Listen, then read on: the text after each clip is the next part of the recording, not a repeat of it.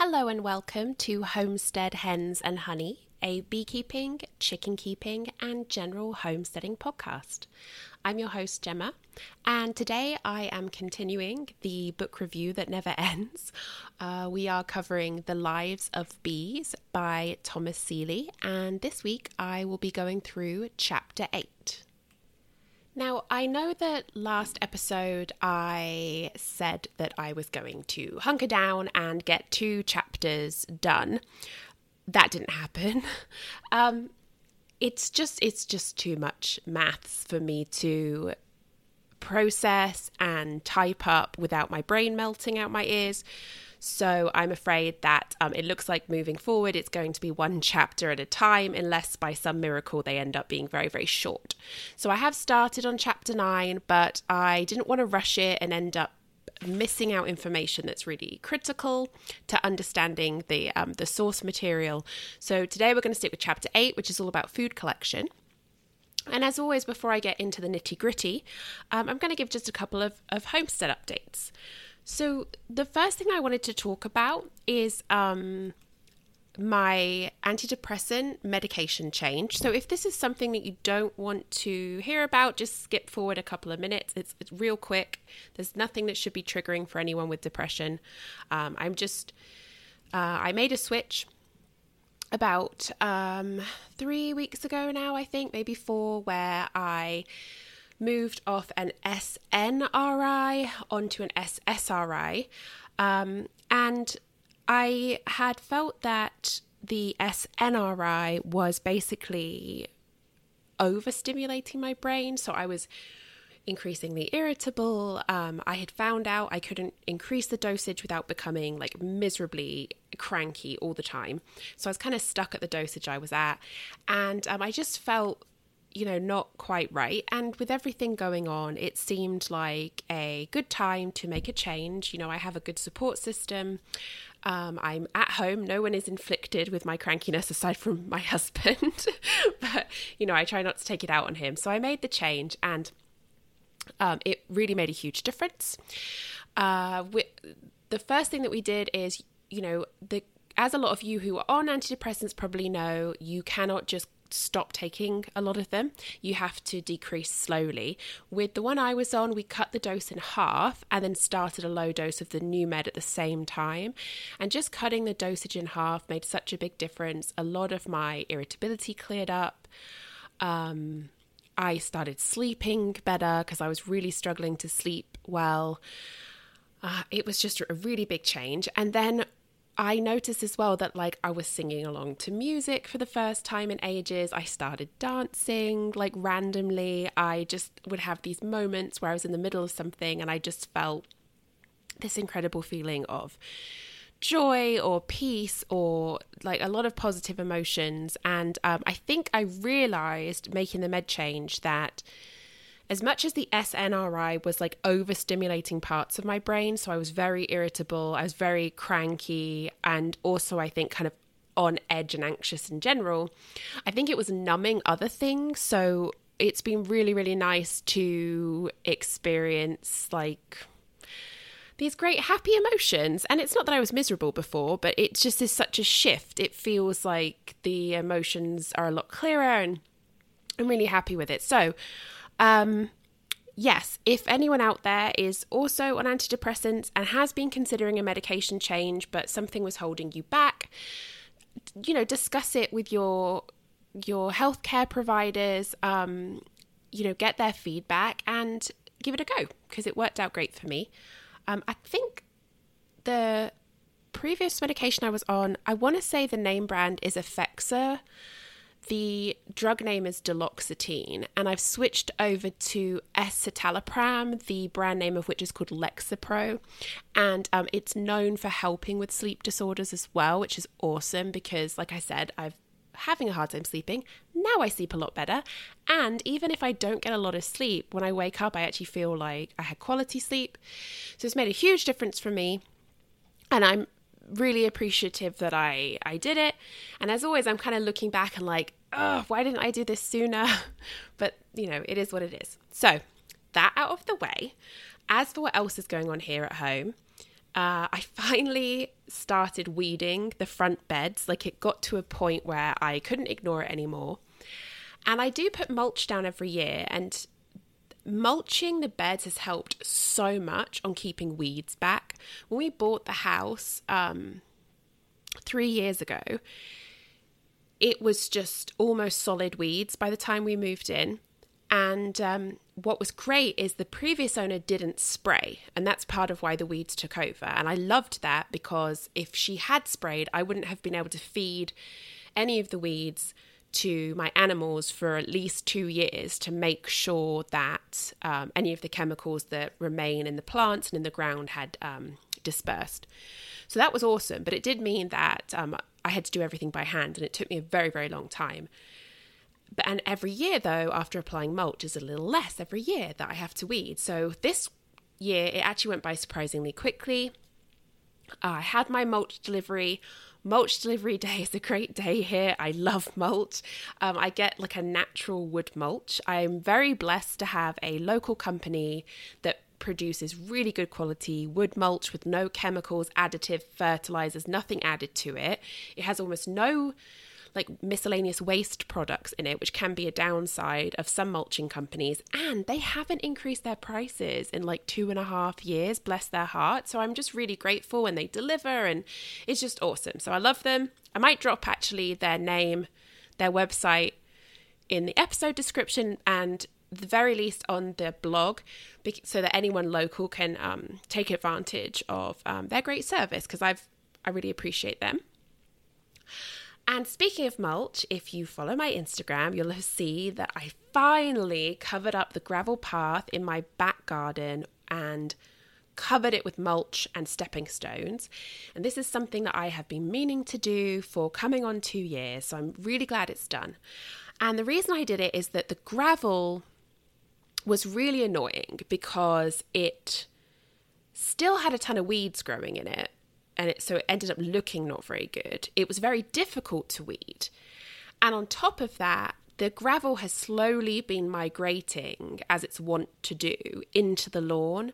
So sometimes when I'm mowing, I'd kick up gravel. And I was really worried that one day, I'd kick it up and it would like crack my glasses, or even worse, it would like hit one of my dogs or something. So it was something I wanted to do. And I moved a lot of it. I actually dug up and hauled 50% of the gravel into the back of the property, and I ended up using it around the chicken coops this year to help with soil erosion from like rain runoff. And once it was low enough, then I covered it with the mulch and I put the stepping stones back down. So I know I'm going to have to remulch it every year, and there is still going to be some weeding, but I anticipate it being a lot easier to deal with. I also had to do a big clear up of my tomato plants. So I kind of abandoned them. Aside from watering them every day, I just kind of left them to it. And they just went kind of crazy. And the stakes that I was using ended up not being strong enough to hold them in place. So they're all kind of like keeling over, and it was just a mess. So I finally bought new stakes. I went in, I had to cut a lot of leaves from low down the stem off. I got rid of a lot of just sort of general leaf debris. I had blossom end rot on a number of the tomatoes. I actually ended up taking those tomatoes off, and then I got bone meal that I put down to help with the blossom end rot. And I generally just sort of sorted them out, restaked them, and I increased the soil level because I felt that I hadn't planted them deep enough. And since then, they look a lot better, and a number of the tomatoes are finally starting to turn red. And in the meantime, I'm very fortunate because my next door neighbour's tomato plants have gone absolutely bonkers, and she's just been giving me shopping bags full of tomatoes, which is great because I love them. So I'm very lucky to have that. I'm very appreciative. I've also been painting my last hive supers that need to get ready. I've got one side of a super left. I literally ran out of paint right before that last side, so I've got some more paint. And Oh, and for my birthday, I got a top bar hive, and I am in the process of putting that together, and then the lid of that needs to be painted. And then I'm going to put it out, and I'm going to see if it attracts any swarms. But I mean, I'm not holding my breath, but I'd rather have it out there than just sort of taking up space in the garage. So speaking of bees and hives, I'm 4 for 4 on queens this year. So again, if you follow my Instagram, you might have seen the news that when I split my Saskatraz hive, I moved the queen and half of the hive to one location, and I left the queenless section in the original spot. And last time I updated, I mentioned that I had seen that a queen had emerged, but I hadn't seen a virgin queen in there, and I was hoping that she was off doing her mating flight. Well, it's been a while since I've been able to get back in because of all the robbing behaviour that I've had here. But I went out on a kind of a cooler morning, and I didn't go into any of the honey supers. I just quickly peeked in on a number of brood boxes, and I was absolutely delighted to not just find eggs and new brood in my previously queenless split, but I actually found the queen. She's absolutely stunning. She is chonky. Her abdomen is big. She's laying beautifully like her mother, and I'm just so delighted. And I'm not sure that I'm ever going to get over that feeling of finding a queen, like knowing that your hive not just raised a queen, but that she went out, she dealt with all that predation that could happen when she's out on her mating flights, and then she came back and she's laying beautifully and she's building the next generations of bees, and it's never going to get old for me. I absolutely love it. So that's 4 of 4 colonies that have raised their own queens this year. I absolutely am so grateful. I love my bees. I hadn't been in for so long, and I was just so grateful to see them. I did a couple of quick changes as well. So because I couldn't go through the hives as thoroughly as I wanted to check for like swarming behavior, lack of space, or sort of signs of problems, some of the stuff that I did is I just tried to look at a brood box or 2 if I could, just to see, what does the pattern look like? Are they backfilling? Have they stopped laying eggs? Because sometimes when it's very hot and there's not any nectar coming in, the queen will stop laying, and that is normal. But actually, from what I've seen, all my queens are still laying. Some of them in particular actually have just stunning brood patterns, maybe even better than they did in the spring. It's really something to see. But what I did do was I had queen excluders on because of wanting to extract honey this year. And I decided to take those off because even though we should be getting a full flow when the goldenrod starts to bloom in my area, right now, because I can't get in there, I want them to have as much space as possible.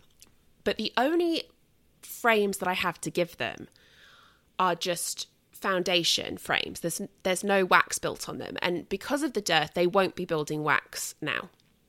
So in order to make space, I'm either going to need to extract honey frames, which is a terrible idea to do in the dearth because it's definitely going to cause robbing. Or if I take the queen excluders off those hives, the queen can move up. If there is space above, she can go up there and she can lay eggs. So that's what I did. So fingers crossed that's going to work.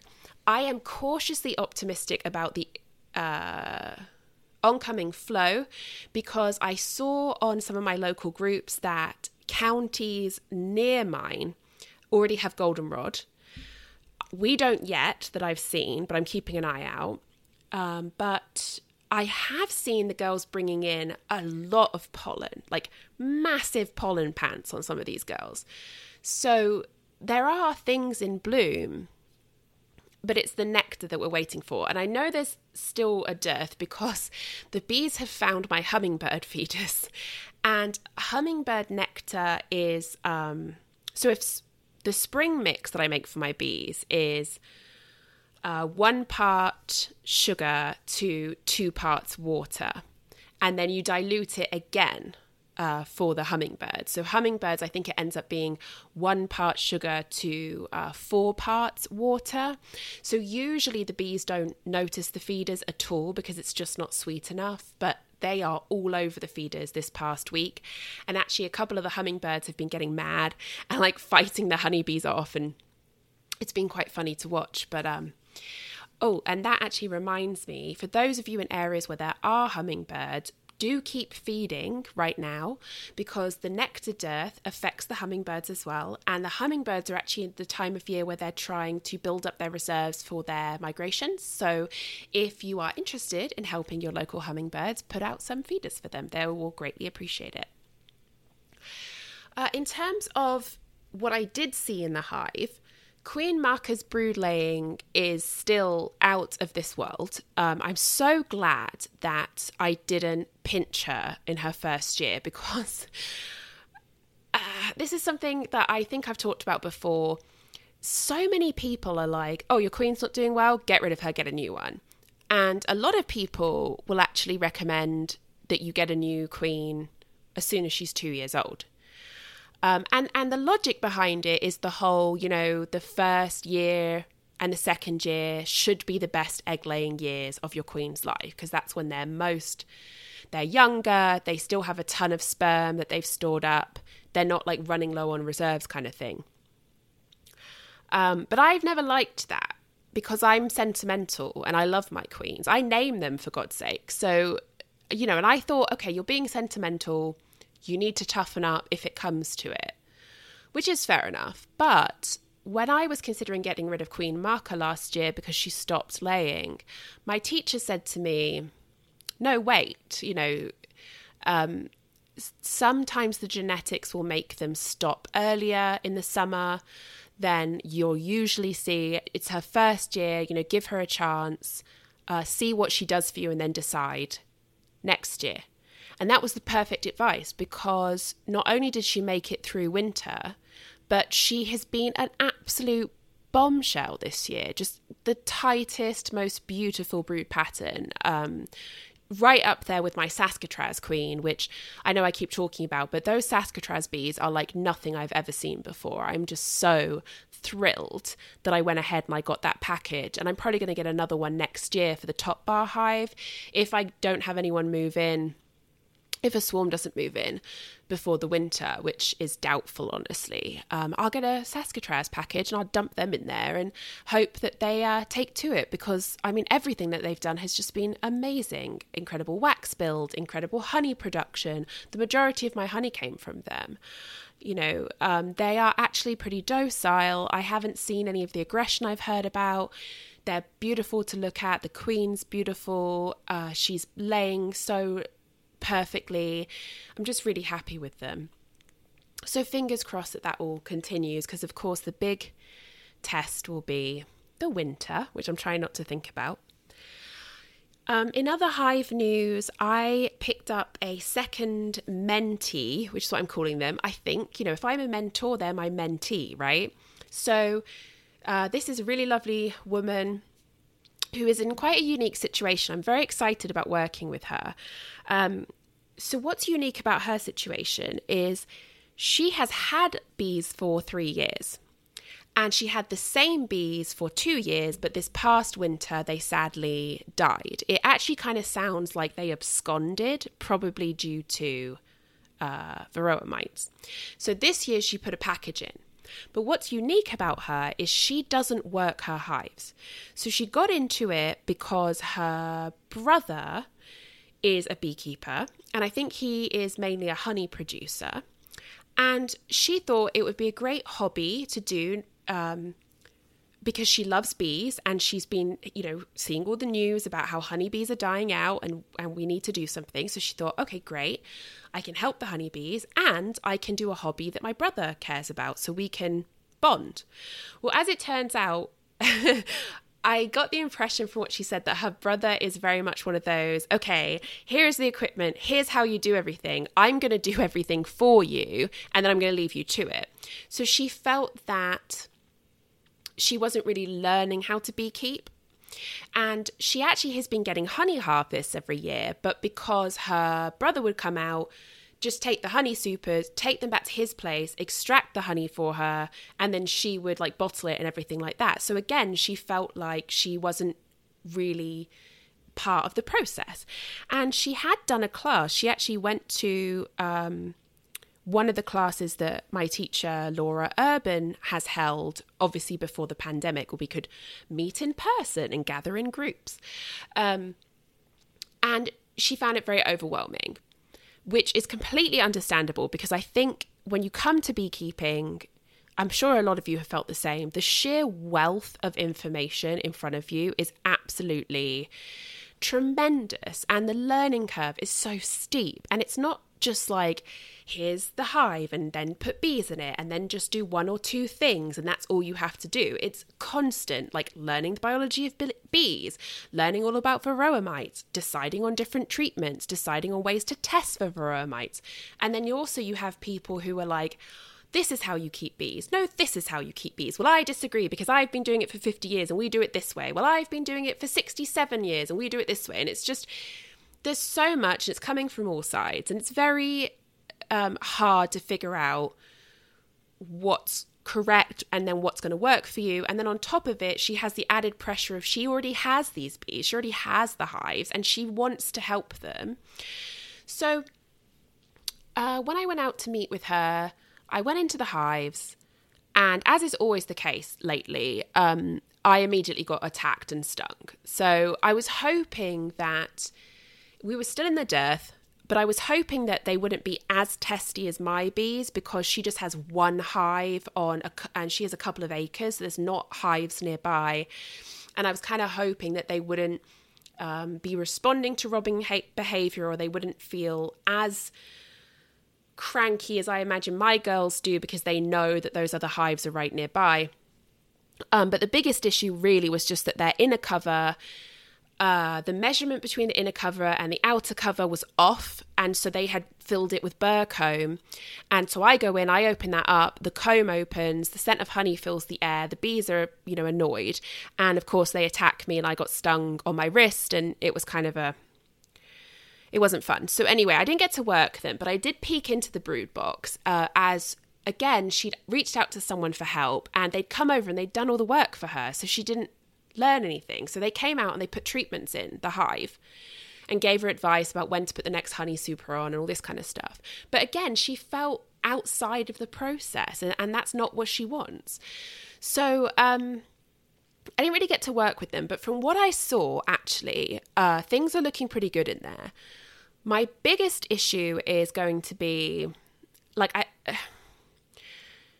the person who came out and put the treatment down did not do a mite test, and that bothers me, because it's entirely possible that they didn't need the treatment. They also doubled up the treatments. They used 2 different products at the same time, or like back to back, and again, don't really like that, particularly if you're not testing. Like, what's the point? Like, we don't give antibiotics to people because they might get something. We give antibiotics when we know they have a bacterial infection. So that wasn't great. And also that could be why they were cranky as well, because one of the treatments was formic acid. Some of the brand names like Mitaway or Quick Strips. And that can make them cranky. So, I'm not a huge fan of that. And then also, because she doesn't work the hive, like she's never done an inspection, those frames are absolutely glued together with so much propolis that it's going to be a freaking nightmare to go through. But I am so eager to get back in there. I actually finally bit the bullet and I bought some beekeeping gloves, because I like to wear my nitrile gloves, and I can double them up, but I can still get stung even through the doubles. And that's not really an issue for me when I work my hives, because my girls are sweet-natured and I can tell when things are off with them and I know to back out. But when I'm out helping someone with their hives, that's when I've got stung the most. And some of that is because I don't know the bees, and sometimes it's because they are just mean bees. And then other times it's because, everyone's time is precious. If I'm there to do a job, I don't really want to back out just because I got stung a couple of times. Unless it's a really bad situation, I want to stick with it, get the job done as quickly as possible and get out. So when I was with this recent person, she had a pair of beekeeping gloves which were 10 times nicer than any I've seen before. So most of the ones I've seen before just look like gauntlets, as if you have no dexterity in them at all. These ones that she actually let me wear for a while because I needed more protection to finish up what I was doing. They're actually very flexible leather, and I really liked that the sleeves go all the way up past my elbow. And so I was like, oh, this is great. So I started looking into the gloves, and I feel like an idiot because I start looking into these gloves and you can get super affordable ones that are so nice and have really good reviews.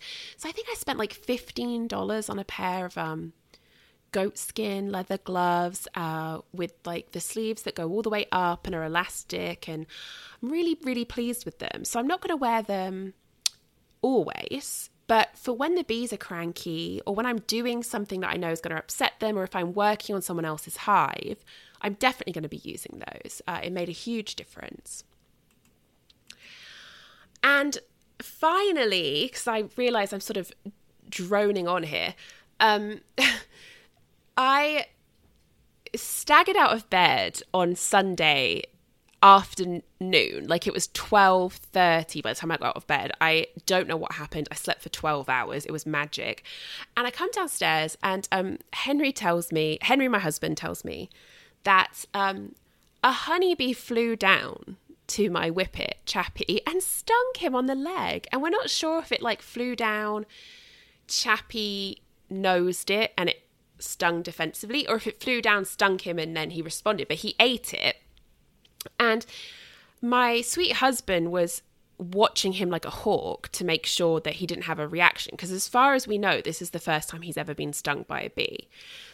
I gave him some Benadryl just to be on the safe side. Thankfully, he was fine. But I was joking to Henry that I'd have to burn the hives down because how dare they attack my sweet little man. But actually, I have consoled myself by deciding that clearly this couldn't be one of my bees. My bees are perfect. It had to be a neighborhood bee because,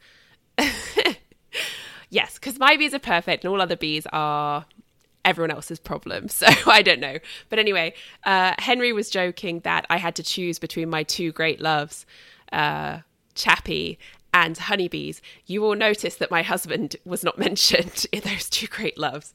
But I just thought it was funny. So yeah, if your dogs get stung, just keep an eye on them. And then if you're worried, give them Benadryl. But unless you're seeing, I checked, like his tongue wasn't swelling, his mouth wasn't swelling. He wasn't even really bothering the sting site. If all of that looks good, just keep an eye on them. Thankfully, he didn't have any big response, thank goodness. And that's good to know for future reference. Okay, so enough about the madness that is my current existence. Let's crack on with The Lives of Bees by Thomas Seeley. And today we're going to be covering chapter 8, which is all about food collection, which is super timely considering that we're in a dearth right now and the bees are really working especially hard to find pollen and nectar to bring back to feed their brood. Chapter 8 opens with the following quote, which is by Thomas Smeebert, and it's from his book The Wild Earth Bee, which was published originally in 1851. Much have I marvelled at the fabulous skill with which thou trackest out thy dwelling cave, winging thy way with seeming careless will from mount to plain, o'er lake and winding wave. Then Seeley opens the chapter with some rather nifty little facts about honeybee food collection. So to start with, forager bees fly as far as 9.7 miles, which is 14 kilometres, to gather pollen, nectar, or both. On average, a colony will have several thousand worker bees in use as foragers, which is about 1/3 of the total colony population. A colony must constantly monitor internal and external hive conditions to maximise food collection and storage. And this chapter looks into these conditions, the internal and external conditions, and how wild colonies end up meeting seasonal challenges when it comes to acquiring enough food. The first section of the chapter is called The Economy of a Wild Colony. And Seeley points out that there are 4 key resources that every honeybee colony requires: pollen, nectar, water, and tree resin or propolis. Pollen is perhaps the most crucial of these resources, as it's the primary food source for the brood. It contains essential amino acids, fats, vitamins, and minerals. It also prevents the hypopharyngeal glands, which are the glands that allow nurse bees to produce brood food, from atrophying. This appears to be why pollen is stored right by the brood. It increases access to it by the nurse bees, who use it to feed and nurture the developing generation. And I mean, that just makes perfect sense, right? You want your food storage right at hand to maximize how quickly and efficiently you can feed the babies. So a forager who returns to the hive with pollen will immediately go to the brood area and search around the margins for an empty cell. She'll then spend approximately 10 seconds carefully and thoroughly emptying her pollen pants, which is not the scientific term, but my preferred term for them. And the result is a neat, tidy band of pollen cells around the brood nest. And you're probably familiar with this because when we talk about looking at a frame and assessing what we're seeing, we often talk about the rainbow pattern, which is sort of the archetypical perfect pattern of brood. So the central semicircle would be predominantly brood, and then the row above it would be pollen, and then on the edges or the outermost row is the honey.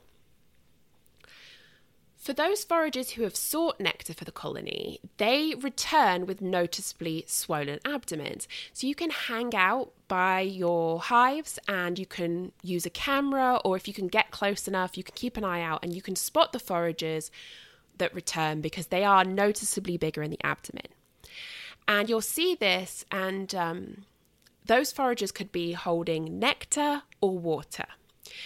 And both of these liquids will end up being disgorged into the waiting mouths of nest bees, who then take them deeper into the hive for storage.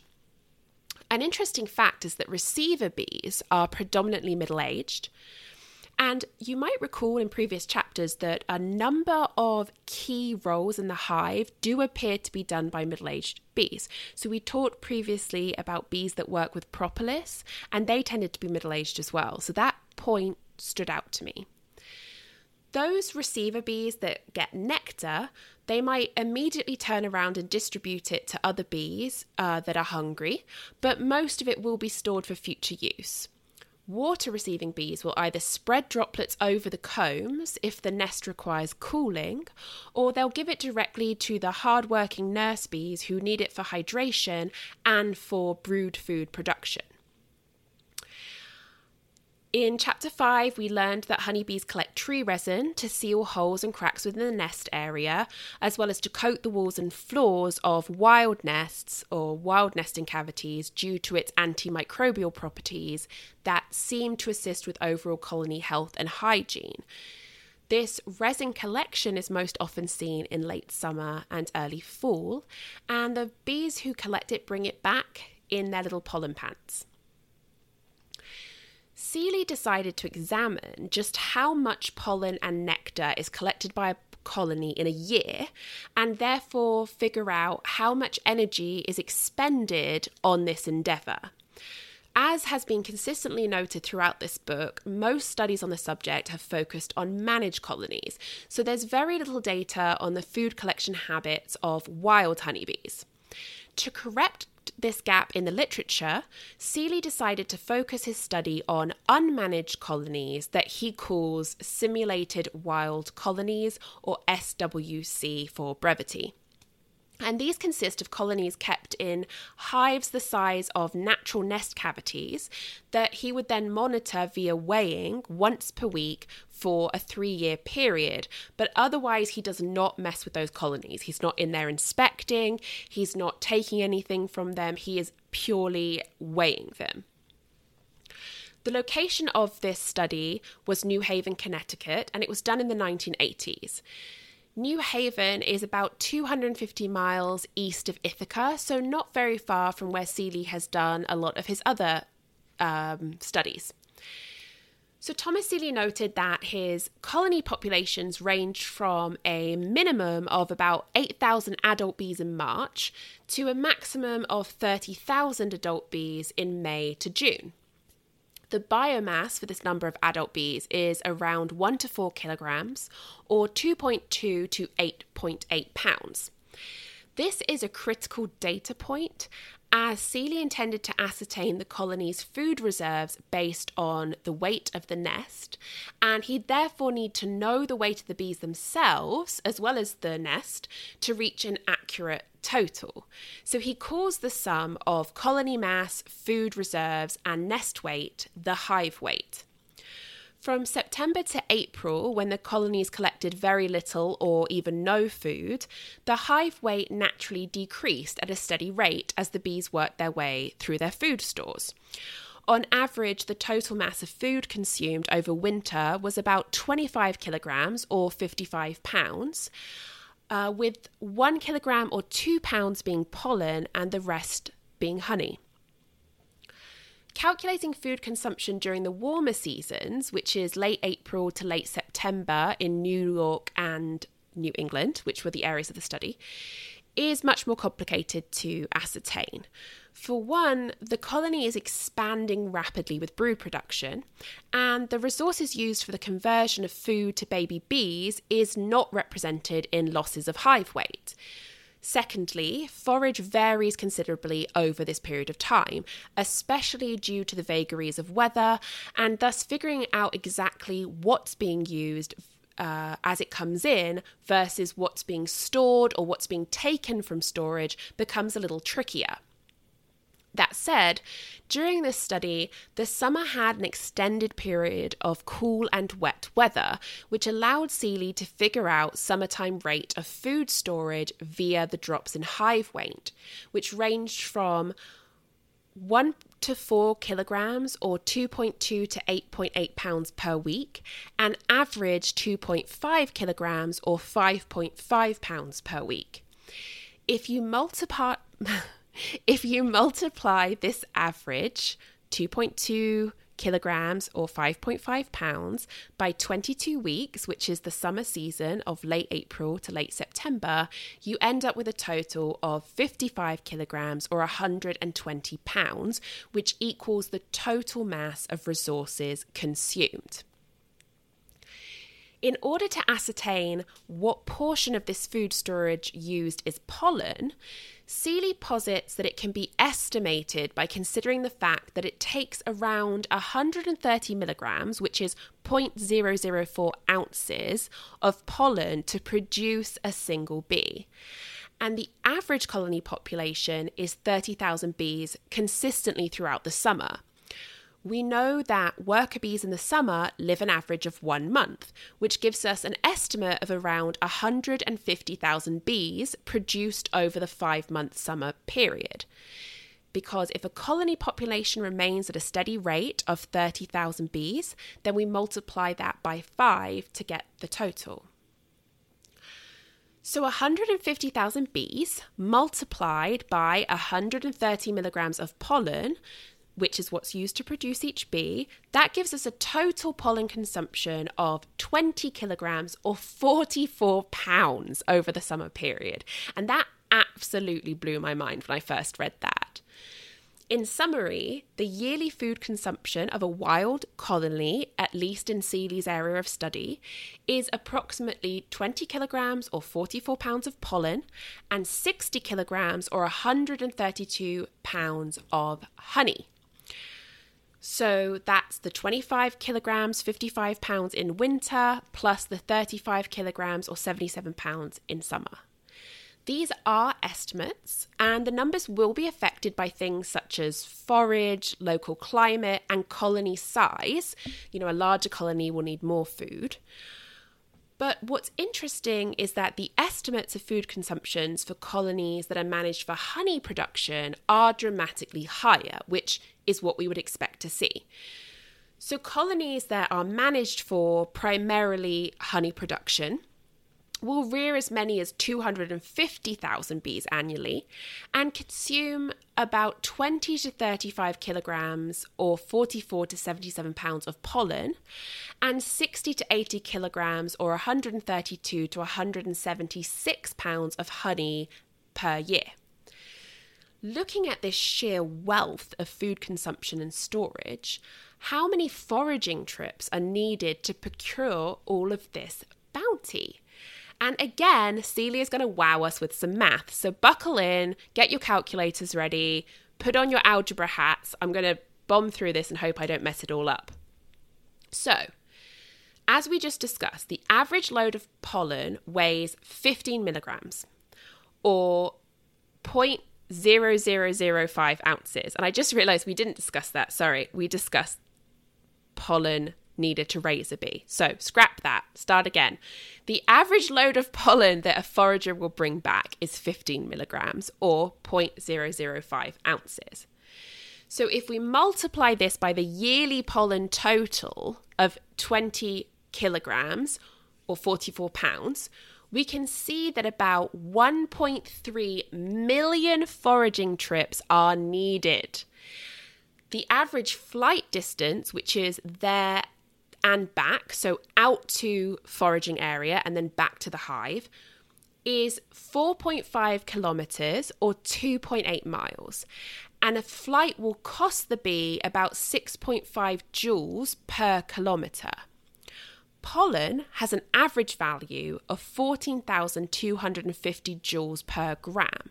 So we can figure out that the total flight cost of each trip, we can figure out the total flight cost of each trip by multiplying 3.8 by 10 to the power of 7 joules. And this gives an approximate energy return ratio of 8 to 1 when collecting pollen. Using similar maths, Seeley estimates that the production of 60 kilograms of honey requires about 3 million foraging trips, and that gives an energy return ratio of 10 to 1 when collecting nectar. And as a quick side note, I just want to clarify what Seeley means when he talks about energy return ratio, sometimes written as ratio of energy return. So what is that? And the simplest way to describe it is it's how much energy is gained versus how much energy is spent. So in this case, it's looking at how much energy is being gained in each foraging trip and how much is being spent during this foraging. So in the 10 to 1 ratio, 1 is how much energy a bee is burning, is using up, but 10 is how much they are gaining during that energy expenditure. So this means that foraging, despite being energy intensive over time, provides a net gain for each bee and therefore the colony as a whole. Simply put even more, if I can, how much do you have to spend to get something? If you get 10 things, but it only costs you 1, that's a profit versus a loss. And that's what we're talking about when we talk about energy return ratio or ratio of energy return. Looking at these figures, we can see that honeybee colonies living in areas with cold winters, because remember these studies are done in New England, must do an enormous amount of work in order to find and store enough food for the cold months. And I'm just going to quote Seeley directly here. Each colony can be thought of as an organism that weighs 1 to 5 kilograms, 2 to 10 pounds, rears 150,000 bees, and consumes some 20 kilograms or 44 pounds of pollen and 60 kilograms or 132 pounds of honey each year. And you can go to page 194 to 195 for a little bit more information there.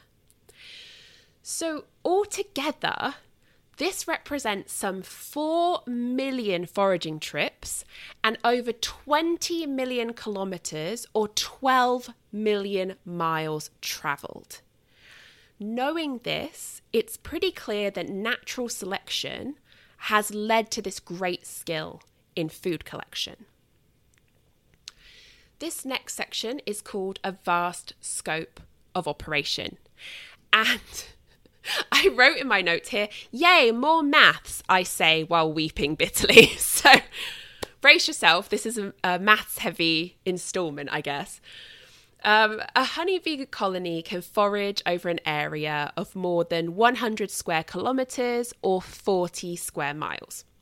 Seeley points out that the ability for a bee to fly around 60 kilometres or 3.6 miles from home at a rate of 30 kilometres or 18 miles per hour. Sorry, that just gets me. 18 miles per hour flight? That's pretty good.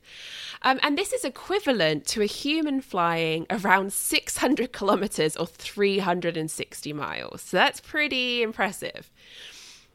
He goes on to mention previous studies that tracked honeybee foraging trips by marking foragers in their hives with paint, radioactive isotopes, fluorescent powder, or genetic colour markers.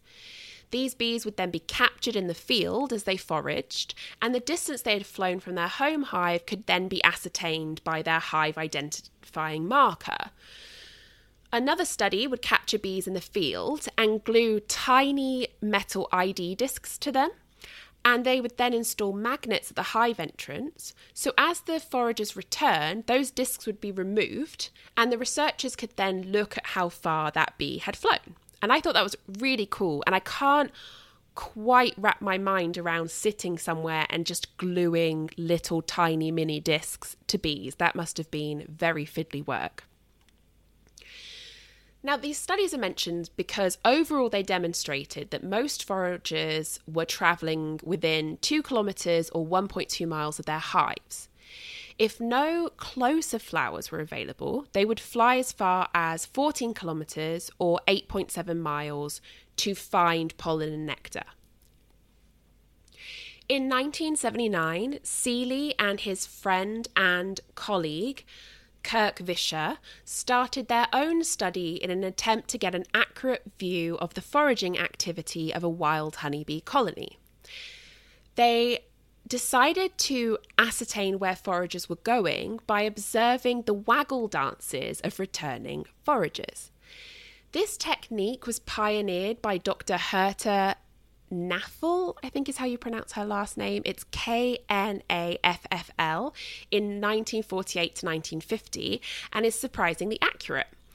The only downside that needs to be considered is that watching these waggle dances does not give a reading of all foraging sites, as honeybees will only waggle dance for the most profitable sites where it's such a good resource that they're trying to enlist their sisters to help them exploit it. Still, Seeley chose this method because it gives a good spatial scale of a colony's foraging area. So what he did was he set up an observation hive with a volume of 40 litres or 10.6 gallons, which is the average volume of wild nest cavities. They then set up the hive entrance to direct all returning bees to the glass observation area, which they called the dance floor, so that they would be able to see the waggle dances as they were performed. They installed a colony of around 20,000 bees with a queen and some drones, and moved the hive to the Arno forest, where it was placed within a hut. Observations were taken from 8 a.m. to 5 p.m. and they then manually recorded data from one bee at a time, chosen at random. For each bee, they noted 4 key things: the angle relative to vertical of her waggle runs, the duration of her waggle runs, the colour of her pollen loads, if any, and the time of day of her dance. This allowed them to estimate where she was foraging and whether she was sourcing pollen or nectar. They also carefully noted her recruited target on the map, allowing them to eventually ascertain what were the most bountiful areas of forage for that colony. Overall, 1,871 dancing bees were observed during 4 9-day periods throughout the summer of 1980. These bees foraged both close to the hive and in a wider area. The most common distance travelled was 0.7 kilometres or 0.4 miles. The average was 2.3 kilometres or 1.4 miles. And the furthest was 10.9 kilometres or 6.8 miles. As predicted, the average distance travelled changed throughout the summer in response to the amount of forage available. Bees would travel further when local sources were poor. Most noteworthy was the discovery that 95% of the colony's food resources covered an area greater than 113 square kilometres or 43 square miles. That's huge. You could ask if this study was exceptional in its results, but looking at studies conducted by other researchers in disparate areas have yielded very similar results. So one conducted by Herta Kaffel, who I mentioned previously, in 1953, showed that 95% of the 2,456 dances that they recorded led to food sources less than 2 kilometres or 1.2 miles away. She also observed that bees had discovered bountiful food sources as far away as 5 to 6 kilometres, which is 3 to 3.6 miles, and even 9 to 10 kilometres, which is 5.4 to 6 miles away. In another study that was conducted in Sheffield, England, so very different climate, by Madeleine Beekman and Francis L.W. Ratniek, or Ratnieks. I can't pronounce this. It will be on my blog for those of you who have better pronunciation than I do. And they conducted this study during the Ling Heather bloom, which is a particularly bountiful source of nectar for the bees. And the study showed that the colonies studied, their foragers would travel as far as 5 to 10 kilometres, which is 3.1 to 6.2 miles away. Half of all waggle dances observed represented sites of forage more than 6 kilometres or 3.6 miles away from the hive, and 10% represented areas more than 9.5 kilometres or 5.9 miles away. So these results demonstrate how important long distance flying is for a bee colony to source food. So now we move on to the section entitled Treasure Hunting by the Bees.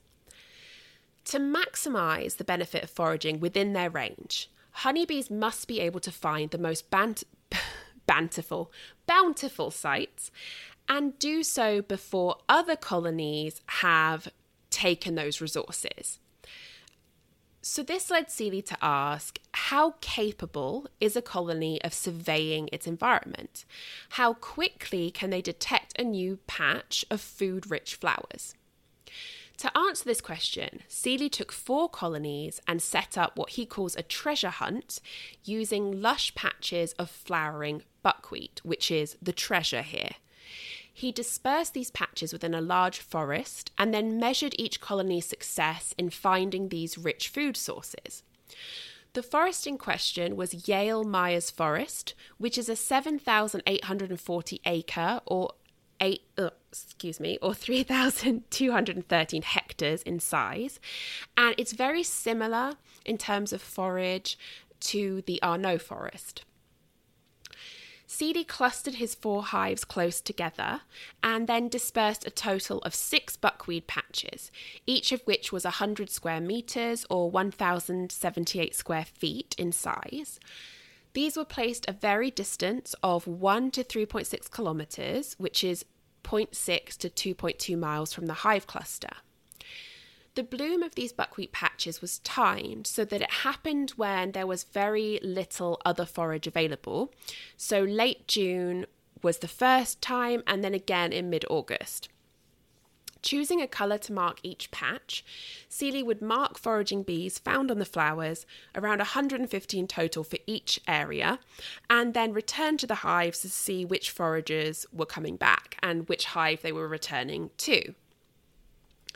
His results show that the colonies had a high chance of discovering those patches at 1,000 metres or 0.6 miles and 2,000 metres or 1.2 miles. But interestingly, none of the hives found the patches at 3,200 to 3,600 metres, which is 2 to 3.7 miles. To put these results in perspective, a patch of flowers about half the size of a tennis court represents less than 125,000 of the area within a 2 kilometre or 1.2 mile circular area from the hive, and that the colonies studied had a 50% or higher chance of discovering a flower patch of this size located within 2 kilometres of the hive. So basically, it's not that big of an area, if you think of half the size of a tennis court, in a very large area, a 1.2 mile circular area around those colonies, but they still had a better than 50% chance of discovering those flowers when they came into bloom. The next section is called choosing among food sources. Discovering food sources is clearly an important trait of the honeybee, but how does a bee choose which patch to visit and then how frequently? In order to maximise their resources, a foraging bee must choose the richest food sources after discovery. In the previous study mentioned, where Seeley and Vischer observed the waggle dances of foragers returning to an observation hive, they noticed the time of each dance, and it's now known that the longer the waggle dance, the richer the food source. These longer dances were noted on the map, indicating the colony's most attractive food areas for each day. These results demonstrated that the richest food sources can change on a daily basis. I'm not going to compile all the results here, although you can find them on page 205 if you're interested. But to kind of sum them up and at least give one example, one day they noted that the main area of recruitment was 0.5 kilometres or 0.3 miles south-southeast and south-southwest of the hive, with one site being 2 to 4 kilometres or 1.2 to 2.4 miles south-southwest. The very next day, however, the main focus of the foragers was now an area 0.5 kilometres or 0.3 miles northwest, with a previous day's area of interest now resulting in few, if any, waggle dances.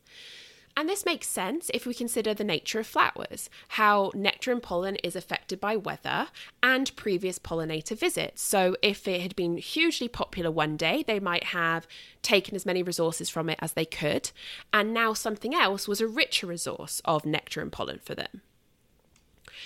Although this study yielded fascinating results, Seeley decided to enact a separate study that looked at the amount of foragers exploiting different forage sites. To do this, he marked all 4,000 worker bees from a colony and then moved them 240 kilometres or 150 miles to Cranberry Lake Biological Station, abbreviated as CLBS. This area consists primarily of forests, bogs and lakes and is not a rich source of food for the bees. In fact, no wild colonies live in that area due to this lack of food. And Seeley needed an area with no natural food sources so that his colony of very carefully labelled bees could not be lured away from the 2 feeders that he set up as part of his study method. These feeders were set up north and south of the hive at a distance of 400 metres or 0.25 miles. Initially, they were both filled with a 30% sugar syrup, which was attractive enough to lure in foragers but not so rich that it would trigger recruitment behaviour. Once the bees had been trained to find these feeders, Seeley then began his experiment. Starting at 7:30 a.m, he set up the north feeder with a 30% solution and the south feeder with a 65% sugar solution. By noon, the colony had 91 bees returning from the south site and just 12 from the north. Seeley then switched the feeders, so the richer solution is now in the north, and the poorer solution is now in the south. And by 4 p.m, the bees had switched their focus back to the richer source of sugar. He then repeated the exact same experiment again the following day. The results show that a colony does in fact track the richest forage sites, and they can switch focus quite quickly, taking just 4 hours to completely reverse their original focus of forage. And now we move on to a section that is particularly timely. It is called honey robbing in the wild. And if you remember last episode, I did speak about robbing behaviour in honeybees, as well as my recent experience with it. We're still in the dearth, but fingers crossed, goldenrod is blooming in other areas, so hopefully soon we will get that full flow going. And in this section, Seeley points out that stealing honey, despite the potential fatal consequences for the robber bees, is worth the risk when you consider that nectar has an average sugar concentration of 40%, whereas honey has an average concentration of 80%. Also, a forager might need to visit hundreds of flowers to gather one load of nectar, whereas a robber bee need only go to one area, one hive, and consume as much honey as she possibly can. Robbing is an example of intraspecific kleptoparasitism. Bleh. Kleptoparasitism. aka parasitism by theft. Seeley notes that it's also a mechanism of interspecific parasitism because it fosters the transmission of parasites and pathogens between colonies. And I'm really glad I have my pop guard on this microphone, because I'm just like parasites and pathogens. Varroa mites will readily hitch a ride on a robber bee, and American foul brood spores can also be transmitted hive to hive in this manner. Seeley points out that to truly understand how much robbing behaviour is contributing to the transmission of disease and parasites between colonies, we first need to figure out how long these agents of disease can survive in dead or dying colonies, because these are the ones most likely to be robbed, as well as how quickly they will be found by robber bees. In an attempt to answer this question, in particular about the discovery of weakened colonies, Seeley and one of his PhD students, David T. Peck, set up an experiment to determine how quickly unguarded honey is discovered by honeybees. He chose 2 sets of test subjects, wild colonies within the Arno forest and 5 managed apiaries at Cornell University. The wild colonies were spaced an average of the wild colonies are spaced an average of 1 colony per kilometre or per 0.6 miles, whereas the managed colonies are arranged in pairs on hive stands spaced less than 1 metre or 3 feet away from the next pair. Unguarded honey was provided in robbing test boxes, abbreviated as RTBs, made by cutting a Langstroth hive body in half and adding a wall, floor and lid. The entrance opening of each RTB was just 2.5 centimetres or 1 inch in diameter and spherical in shape, and they drilled one of these into each end of the box. Each RTB was given 1 frame of capped honey and 3 frames of older aromatic comb. During October of 2015, frost had killed off most of the flowers in the area, so the bees were keen to find another food source and thus more likely to consider robbing from other hives. 10 RTBs were placed in the Arno forest at this time, and 10 were placed at the apiary site in Ithaca. The RTBs were hung from high tree limbs to avoid being discovered by bears, and all boxes were placed about 1 kilometre or 0.6 miles apart, which mimics the spacing of wild colonies. At the apiary site, the RTBs were hung in trees or placed on cement boxes, as bears were not a risk in this area. Every RTB that was placed at the apiary site was robbed within 24 hours on the first day of good weather. All the RTBs in the Arno forest were also discovered, but it took 10 full days of good weather for this to happen. Seeley had expected the results seen in the managed apiary, but he didn't anticipate that all of the RTBs would be located in the forest by the wild colonies. This leads to the conclusion that, even in the wild, parasite and pathogen transmission can occur via robbing. Seeley goes on to mention a time that he had the opportunity to observe robbing bees, which was in May 2017. He'd left out a hive with 2 frames of capped honey in the hope of attracting a swarm, and instead discovered it being robbed by honeybees. So seeing his chance to observe their behaviour up close, he moved the frames of honey into an observation hive, which he set up in a shed nearby. Rapidly, the robber bees found this hive and began to take from it again. What Seeley observed over a 2-day period is that robber bees will not uncap a honey cell in order to have a personal honey source.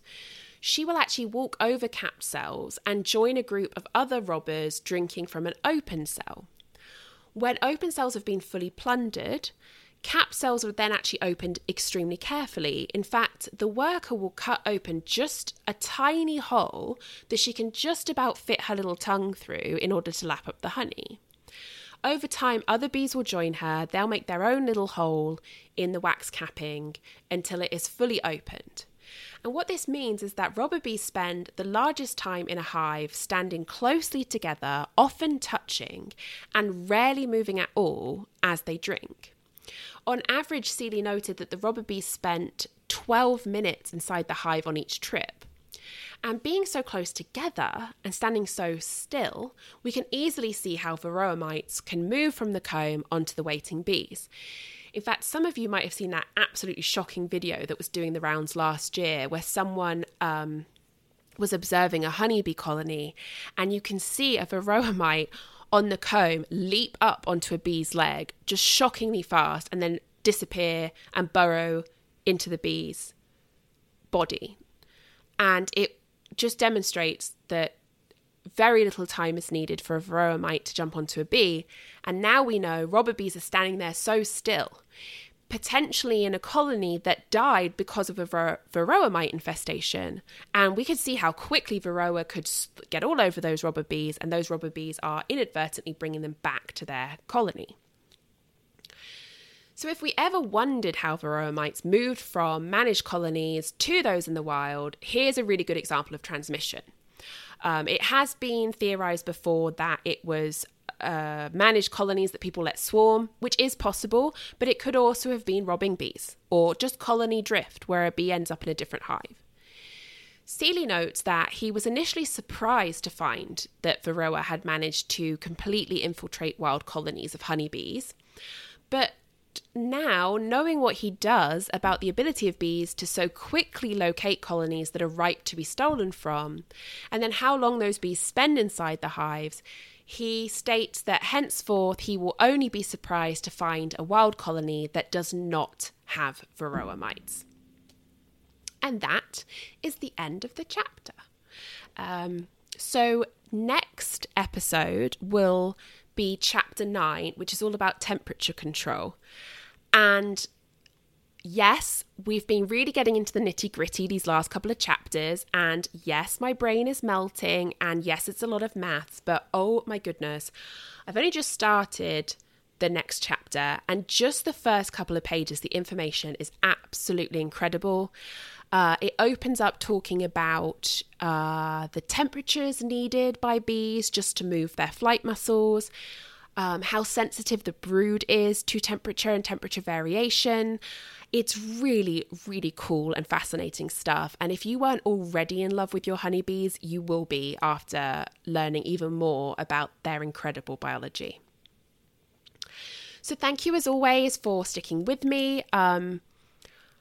You might have noticed that I've got to this point now where if I stumble over my words a bit, I'm not really editing them out. And some of it's laziness, honestly. And then some of it is just, I am a flawed individual.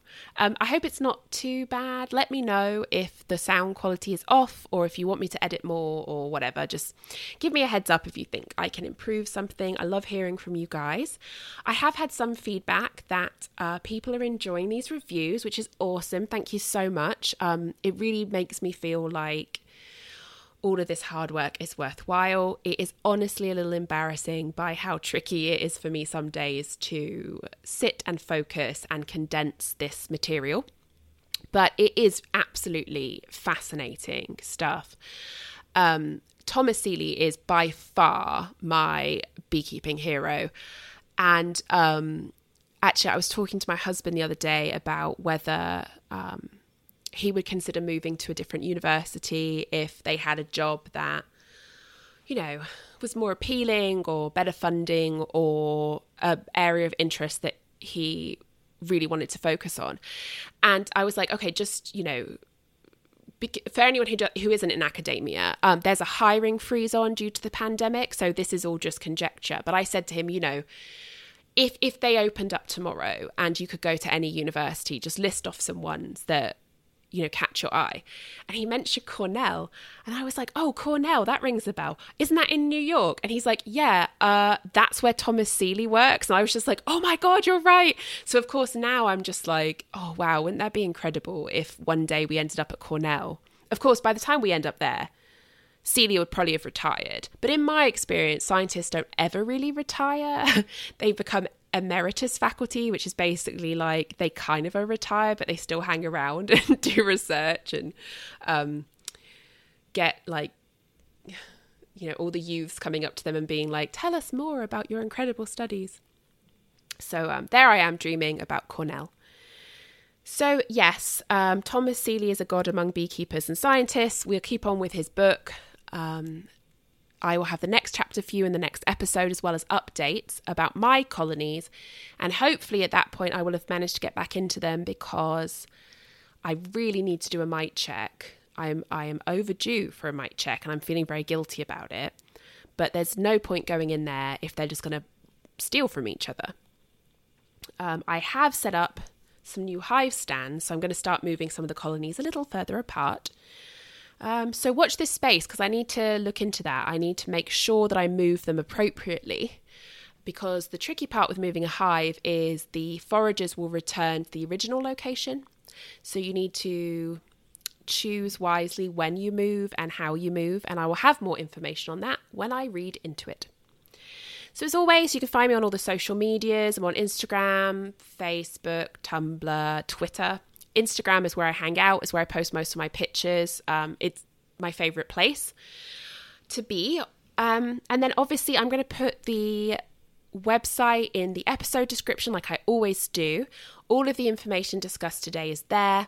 I will also have pictures, some of which are from the book, of various graphs and figures that will really sort of help condense some of the information discussed today. It's worth checking out because, you know, sometimes the math is a little bit much to remember. So if you want to double check anything, it's going to be there on the blog. So thank you so much for sticking with me. Thank you for tuning in today. Thank you to everyone who interacts with me on various social media sites, whether you're just liking my posts or sending me a message. I really appreciate it. Love to hear from you guys. As always, you can reach me by leaving me a message here, on the blog, on Instagram, or you can email me directly at homesteadhensandhoney, all one word, @gmail.com. In the meantime, stay safe out there, keep your masks on, wash your hands, stay inside if you can, and I hope things are kind of improving for everyone as we adjust to this new, strange pandemic world that we live in. And as always, hug your hens, and then wash your hands. Take care of yourselves. Bye-bye.